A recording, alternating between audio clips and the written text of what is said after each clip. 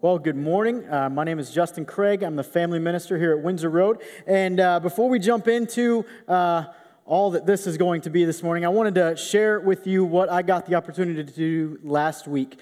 We have a picture of it.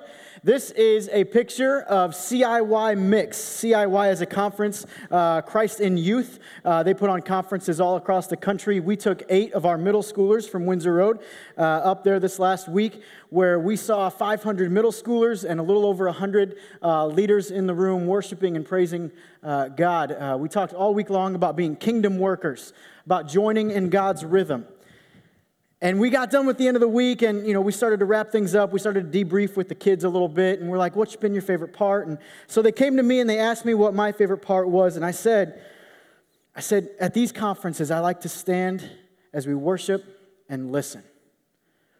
Because the idea of listening to 500 middle schoolers proclaim that they are no longer a slave to fear, but that they are a child of God, makes me excited about what the church is going to look like.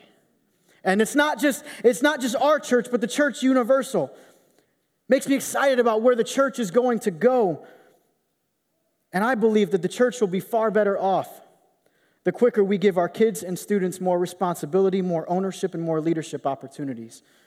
Not just to be the church of tomorrow, but to enhance the church today. That was what I got to do last week. My week was better than yours. I win.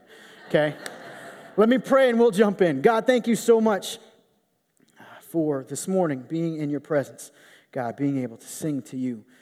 Lord, let not just our voices be singing to you, but let our hearts and our minds, our thoughts and our actions be singing praise to you and who you are.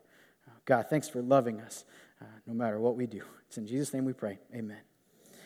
So my wife and I just celebrated 10 years of marriage this last Friday. Quite the accomplishment. I know she deserves a medal of honor.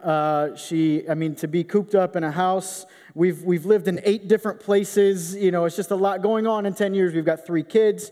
Just a lot going on in 10 years. Now, when we were 18 years old, we dated all through high school sweethearts. When we were 18 years old, she had me come over for my birthday. I was turning 18. She had me come over for my birthday to her parents' house where she made me dinner.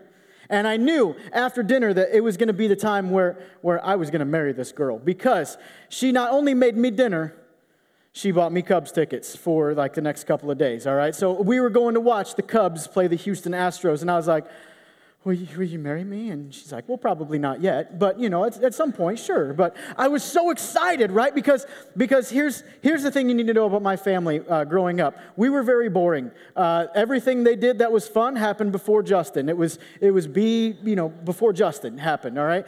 And so they had gone to Cubs games before, and then, oh, here's Justin. Whoops, okay, well, we're not doing that anymore. We're not going to have any fun. We did not go downtown Chicago. Okay, I had never been to a Cubs game. I grew up 65 miles west of Chicago in Rockford, Illinois, and we never went to a Cubs game. I was a little excited, to say the least, that I was going to finally get this opportunity. Now, growing up in Rockford, I had driven through what I thought was heavy traffic.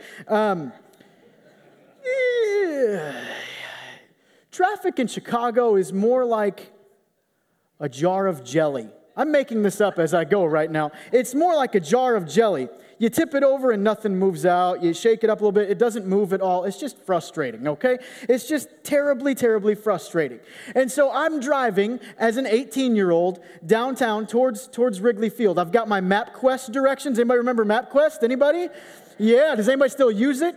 Because here's what, we will cast out demons at the end of the service in the fireside room, because Google Maps is where it's at now. But MapQuest should have died a long time ago and did not. We're still printing out directions. But we had printed out this map, and then it gave me the streets to turn on. It's like West 205th Street Avenue Court. And I'm like, I don't know what that means. I don't understand Chicago at all. And so we're getting closer, because there's all these people standing out there with signs, tilting their signs back and forth, going, hey, park here, park here. Oh, $20 parking. I'm like, $20?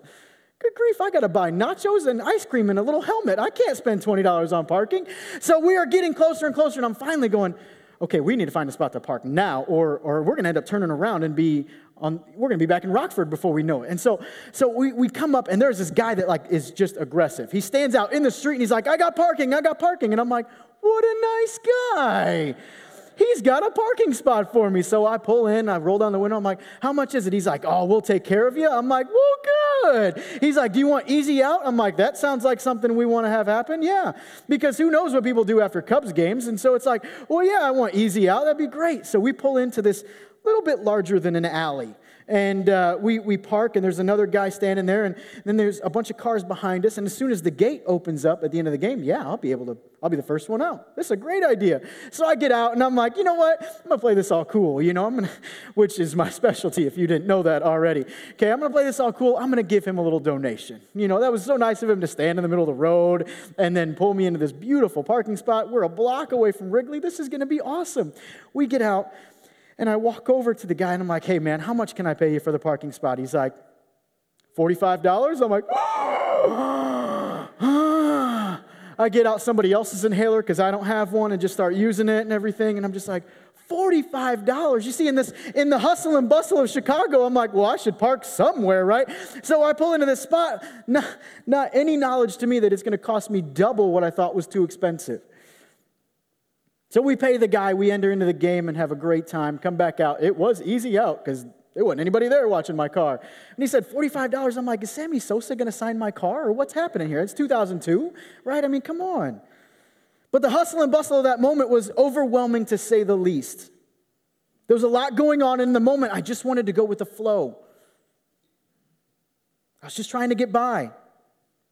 I was embracing the noise that was happening around me so that I could get to this experience. You see, each of us has noise that happens in our day in our life every day. We start going with the flow, we continue to get by, and we continue embracing the noise to withstand this experience that we're on. See, we become okay with being on the go. We are numb to busyness. We become emotionless in a state of constant motion. The noise surrounds us, and we develop a mindset where we believe that the noise is actually important, that the noise communicates urgency. And we do nothing but buy into it. If you have your Bibles, we're going to set up shop in Luke chapter 10 this morning. Luke chapter 10, verses 38 through 42. If you did not bring your Bible, if you don't have one and there's one sitting in front of you, it is on page 869. Luke chapter 10, verses 38 through 42. By the way, if you don't have a Bible and there's one sitting in front of you, take that home. Like if you don't have one to keep at your house, take that one home. Luke chapter 10, 38 through 42. I'll be reading out of the English Standard Version today.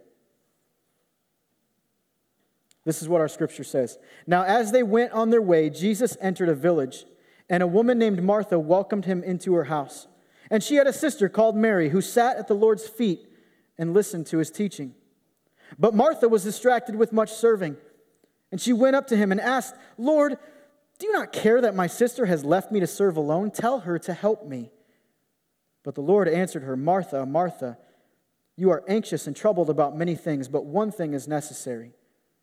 Mary has chosen the good portion, which will not be taken from her. This morning, we're going to unpack the noise that bound Martha to her to-do list.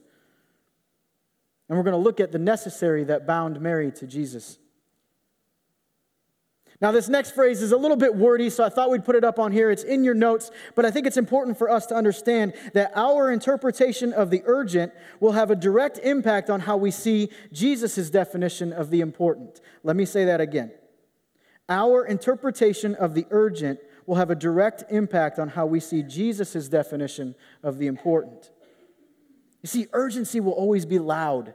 It will always be deafening. It will always be noisy, and too often we become trapped by the noisy when all we need is what is necessary.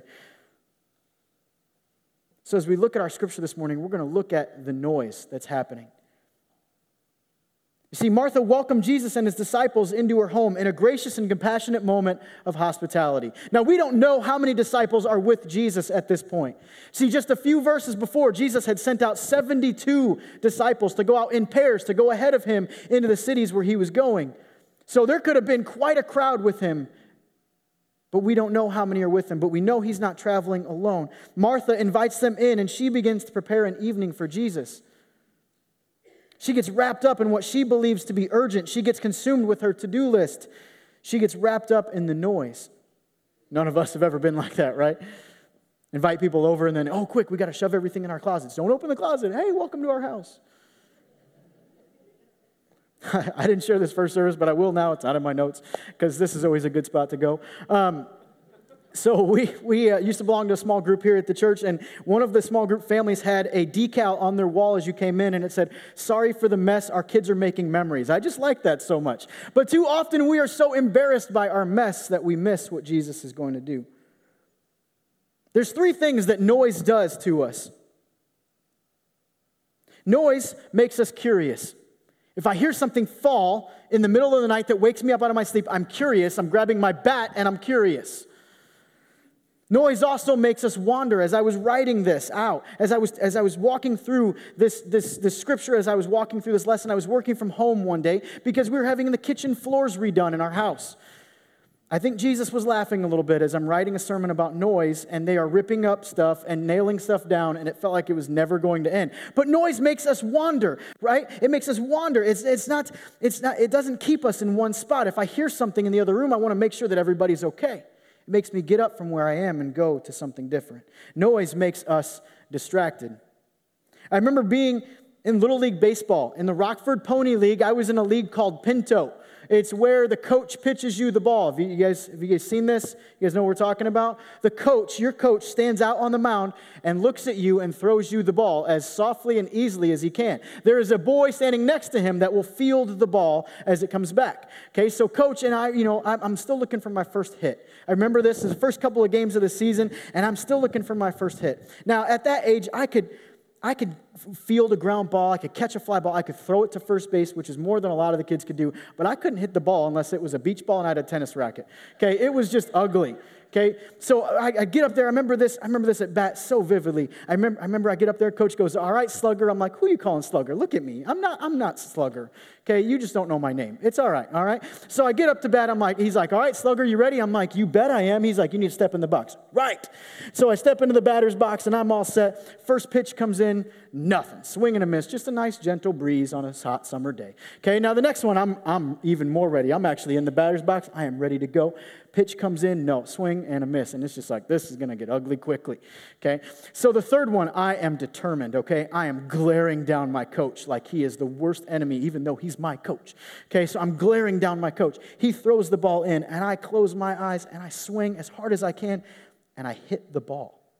It was amazing, okay? It's like one of those hits. If you've ever played baseball, softball, or golf, you understand that hit where you barely feel it a little bit come off your club or your bat. It's just beautiful. I hit it, and I knew it was solid, so I took off running towards first base. No idea where it was, okay? It could have been at the catcher's mitt. I had no idea where it was, but I was running just as quickly as possible, okay? I get down to first base. I'm there. Nobody's tagged me. The ball has not been thrown. I'm safe, and nobody's there to celebrate with me, and I'm like, what happened?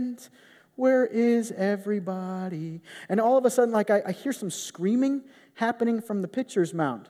And then there's parents that come rushing onto the field all of a sudden. And I'm like, what is going on? Like, normally my mom screams if I'm just in the game. Like, she's excited about it, and nobody's cheering for me. I just got off my first hit in baseball ever. It's so great. And so I turn around and I say, "Hey, Coach, what happened?" And he goes,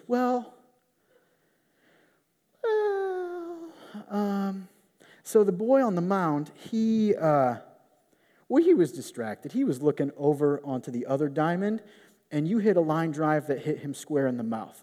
And that's why he's bleeding all over the place. And I was like, "Coach, I'm so sorry. I didn't mean to." He's like, "I know you didn't mean to." I'm like, "Can I ask you a question?" And he's like, "Yeah." I'm like, "Am I still safe? He's not throwing the ball. Can I keep running?" He's like, "No, the umpire called timeout." There's my competitive nature coming out going, "Ain't nobody tagged me yet. I can go," right? But the kid was distracted. And now that I reflect on that story so many years later, there's some big life lessons found in that story that being distracted can leave us in places that we don't want to be in. Being distracted will narrow our vision as to what is coming next. And being distracted will always knock us down physically, emotionally, mentally, and especially spiritually. So if we took the time and we sat down, maybe as a family or maybe as a couple, and we started to list out the things that distract us. Okay, we could go through lots of different things. We could go through our phone. Maybe we are having problems with our siblings. Maybe we're having problems with our husband or wife. Maybe we are having problems with our parents. Maybe we are having problems with getting our kids to practice on time. And the fact that dinner comes every single day, there's dinner that happens. Okay, there's lots of things that we can mark down in our list of distractions that happen. But I think we might be a little hard-pressed to write down the name Satan on our list. When in reality, that's the devil's job, right? The devil's job is to lie to us. The devil's job is to distract us from what God can do in us and through us. The devil is here to not just distract us from things, but distract us from his work. You see, we see tragic events that plague our nation and our world, and we tend to blame it on one person or one group of people or one race or one religion. But we have to be reminded of what the Apostle Paul warns about in Ephesians chapter 6, verse 12. He says, our struggle is not against flesh and blood, but against the rulers, against the authorities, against the powers of this dark world, and against the spiritual forces of evil in the heavenly realms. Our distractions are born out of the devil's plans. Satan is real, he is active, he gets personal, he is persistent, he gets noisy, he wants us distracted, he wants us to feel that the urgent needs to be first when in fact that's Jesus' place. This is so easy to forget when the distractions pile up, when the noise gets really loud and when we start working so hard for ourselves instead of for our King. Maybe you're like me and it's hard to shut work off when you get home. I love what I do. I mean, I got paid to go to a conference with a bunch of kids and play basketball and dodgeball all week. Who else gets to do that besides gym teachers, right? I mean, this is awesome. This is so great. But it's hard for me to shut off work when I get home. Maybe you're like me and you kind of enjoy the distractions because it's helpful to forget about the inner demons you struggle with. Maybe you are like me and you like the noise in your life because the silence will drive you to actually pay attention. Maybe you're like me and you let your serving get in the way of whom you are serving. The busyness that's bad is not the busyness of work, but the busyness that works hard at the wrong things. This was Martha's problem. You see, too often we listen to the noise instead of the need. Martha serves Jesus to make Martha feel better, not to make Jesus feel welcomed. Martha is serving out of anxiety, not grace or love. We constantly feel the need to measure up. We feel the need to stand out. We want others' approval, but the problem is that the desire of approval dresses up like the desire to serve. This is important, and I want to make sure that we understand this. This, I felt like, was something that was put on my heart just a few weeks ago, and I want to make sure that we communicate this well this morning. We do not need to impress Jesus. We need to be impressed by Jesus. We do not need to impress Jesus by our perfection because we're never going to reach that. We do not need to impress Jesus. We need to be impressed by Jesus. And the only way to be impressed by Jesus is to know him. And that's exactly what Mary took the time to do. Maybe you're like Martha and you let the noise, the distractions, and the busyness of your schedule get in the way of what you invited Jesus in to do in the first place. You see, our interpretation of the urgent answers the question of what or who is king right now. Urgency will always say that the right now is more important than the forever. Urgency makes something other than Jesus king. Noise challenges us from Jesus being king to Jesus being a king. Distractions allow Satan a chance to dig up our roots, focus on the right now, and make us believe that our life is all about our performance. We understand the noise that we live in. We understand the busyness that we consume ourselves with. But Jesus says that there is something that is necessary. So when we go back to our scripture and we look at what else Jesus wants us to know here. See, Martha was distracted by much serving and approached Jesus to complain about Mary not lifting a finger.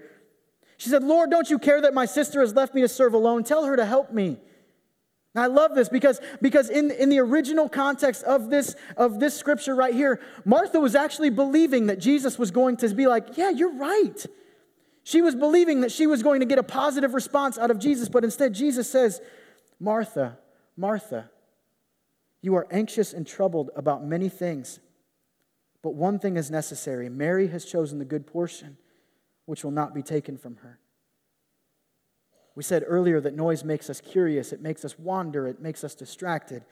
But when we consume ourselves with what is necessary, it gives us rest for our souls. Matthew 11:28, Jesus says, "Come to me, you who are weary and burdened, and I will give you rest." I don't think there's any one of us in here that is not weary and burdened. We all need Jesus. See, when we live in the necessary, it offers us a new life to replace what was old. Paul says in 2 Corinthians 5:17, "Therefore, if anyone is in Christ, he is a new creation. The old has gone and the new has come." So when we live in the necessary, it gives us rest for our souls. It gives us new life and new purpose. But it provides us with someone who will fight our battles for us and with us. You see, Martha was troubled and anxious about many things, but Mary chose the one thing that is necessary. Mary has chosen the good portion which will not be taken from her. The portion of the scripture that I love most this morning is what Mary says in reply. Some of you guys are looking down going, what does she say? She says nothing. She does not speak a single word in our scripture this morning. Generally, if somebody comes and they hurl an insult at us or they accuse us of doing something or not doing something, we charge back to defend ourselves and defend our actions. But Mary sits. Mary continues to rest. Why? Because she knows that Jesus will validate her action. This is exactly what Jesus does for us on the cross. He does not validate our action, but he definitely validates our DNA. You see, despite that we are filled to the brim with sin, he still says that we are made in the image of God, and that matters.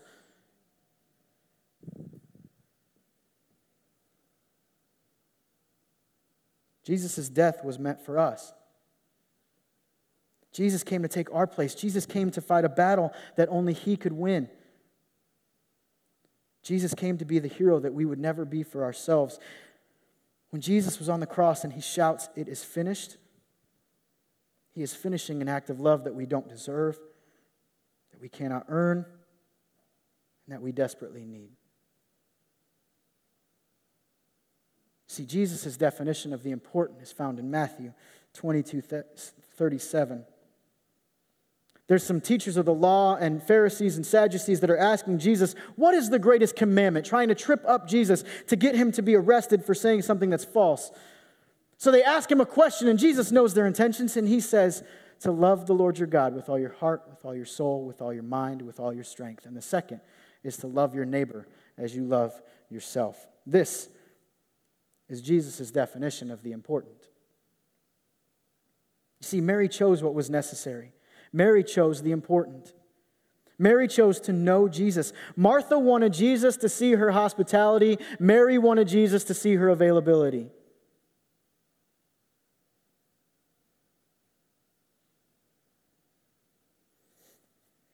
Mary was trying to preserve her relationship while Martha was trying to preserve her reputation. You see, and Martha's only following the present day protocol of being hospitable when somebody comes into your home. It would have been a huge shock to the entire system of the society if a woman welcomed men into her home and then sat with the men in the house. See, it was customary back then that women were just barely above the importance of a child. And so it was just a crazy idea for Mary to welcome Jesus into her home and then sit at the Lord's feet and listen. And Martha, she comes to Jesus and she says, "What on earth are you doing? This is not what you are supposed to be doing." And Jesus defends her. He stands up for her because Mary didn't care what this made her look like. Mary was so enthralled, so excited, and so captivated that she neglected the present-day form of hospitality and sat at the feet of the Lord to listen. The one major thing that Martha misses is that Jesus is not looking as much for servants as he is looking for sons and daughters. In Martha's eagerness to serve Jesus, she almost missed the opportunity to know Jesus. See, he wants us to serve out of response to his goodness, not serve to earn his goodness. So let me be clear with what I'm saying. Kevin DeYoung writes in his book, Crazy Busy, that quote should be there. There it is. It's not wrong to be tired. It's not wrong to feel overwhelmed. It's not wrong to go through seasons of complete chaos. I have 3 kids under the age of 6 at home. They're all girls. I'm the only boy in my house. We understand chaos. It's not wrong to go through seasons of complete chaos. What is wrong and heartbreakingly foolish is to live a life with more craziness than we want because we have less Jesus than we need.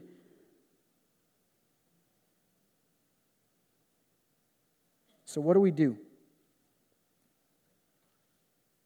How do we combat the noisy, the busy?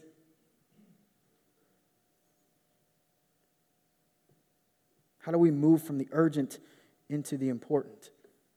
What do we need to do? The first thing is that we need to want Jesus more than a completed to-do list. You see, we have become more gratified with the completion than we are with the Christ. We have become less satisfied with our relationship and more satisfied with our reputation and how we look to others. We need to want Jesus more than we want a completed to-do list.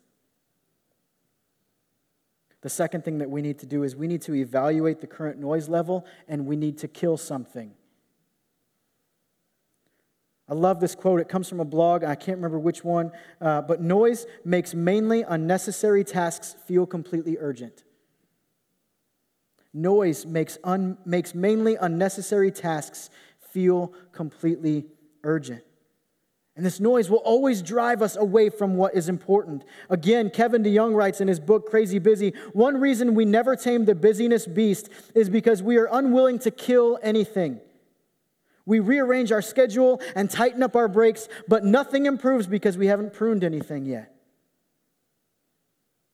You see, God expects us to say no to things that are really good so that we can say yes to the things that are great that He has to offer us. We need to evaluate the current noise level and we need to kill something. The third and final thing we need to do is we need to make the necessary completely necessary. Because no one else will put time with the Lord on your to-do list. No one else will put time with the Lord on your to-do list. Everybody else will pile lots of things on your list. Your kids, maybe your parents, maybe your siblings, maybe your spouse, maybe your job. They will pile things more and more and more onto your to-do list. But you will be hard-pressed to find someone that will put time with the Lord on your list.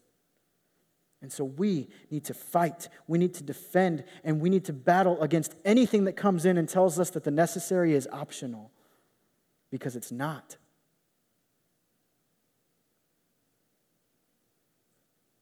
The best thing about Jesus is that He does not require our perfection, He only requires our attention. We do not have to have this all figured out to come before the Lord and say, God, I need you. Mary knew that the state of her house was not as important as the state of her soul. And so she sat at the feet of the Lord. Now, this is not to say that we are not supposed to be involved in things. This is not to say that you need to cut everything out of your life and become a hermit. Right? I use that right? Hermit? Is that right? No? Some people are shaking their heads, so we'll go with you guys. All right. You're not supposed to just hide under a rock. That's not the way we're supposed to work. We're Christians. We're supposed to be out. We are disciples of Christ. We're supposed to be out sharing His message with everyone we come in contact with. This is not saying drop everything you're doing, but make Jesus the most important. Jesus doesn't want to just be a part of your to-do list. He wants to be at the top. He wants to be number one. And we need Him to be that way for us to function well. So we do not have to have everything figured out to come to know Jesus. He does not require our perfection, only our attention. And so I ask, are we running to the feet of Jesus or are we just running? Do we even know where we are running to? Are we choosing distractions over what is good? Are we choosing the noise over the necessary? Are we choosing the urgent over the important? See, what is urgent is over quickly, and we generally rush through it. Urgency makes us believe that we need Jesus and something else. And let me just be clear that if you feel like your relationship with Jesus is urgent, then you need to pause and you need to remember that it's not urgent, but it's important. You need to make Jesus a part of your every day. Not when it's convenient, but every single day.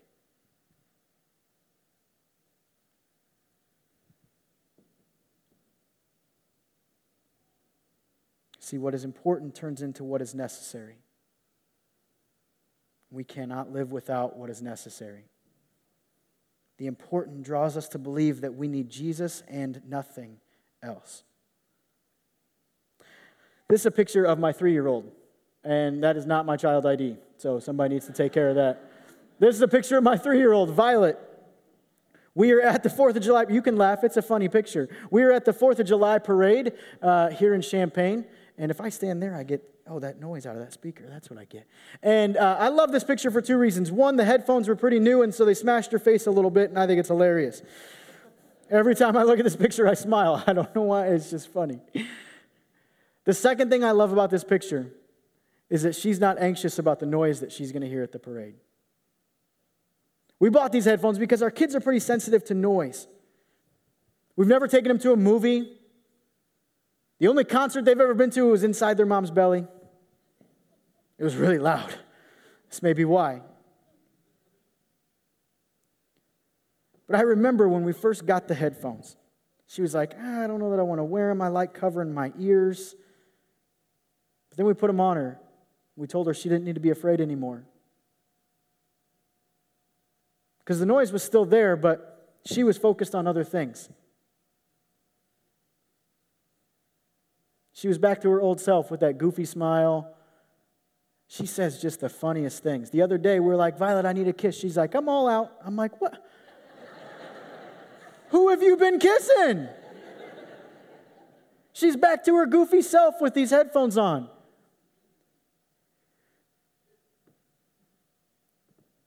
Because when the noise gets canceled in our lives, we become who we were made to be. I love that picture.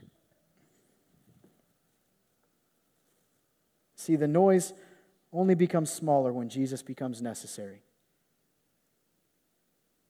The noise only becomes smaller when Jesus becomes necessary. When we finally start to focus on our needs rather than our noise. When we finally start to use our feet for staying rather than hitting a stride. When we finally start to mesh with what we preach on Sunday and where we reach on Monday. When we finally start to act on our faith rather than act out our faith. Then and only then will we start to be impressed by Jesus again. So impressed that everything else seems faint. Everything else seems blurry. Everything else seems less urgent, and Jesus becomes most important. Church family, I'm not asking you to make Jesus more important in your life today. I'm not asking you to make Jesus more important in your life. I'm asking you to make Jesus most important in your life today. Because that's when we can finally embrace what is necessary for us. If we're going to find rest, if we're going to find importance, if we're going to find our true identity in who Jesus is, then we have to be in Christ. We become a new creation. The old is gone and the new has come. Because we are doing what is necessary for us.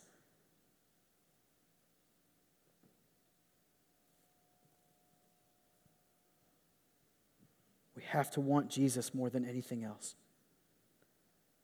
That's the only way to get through life.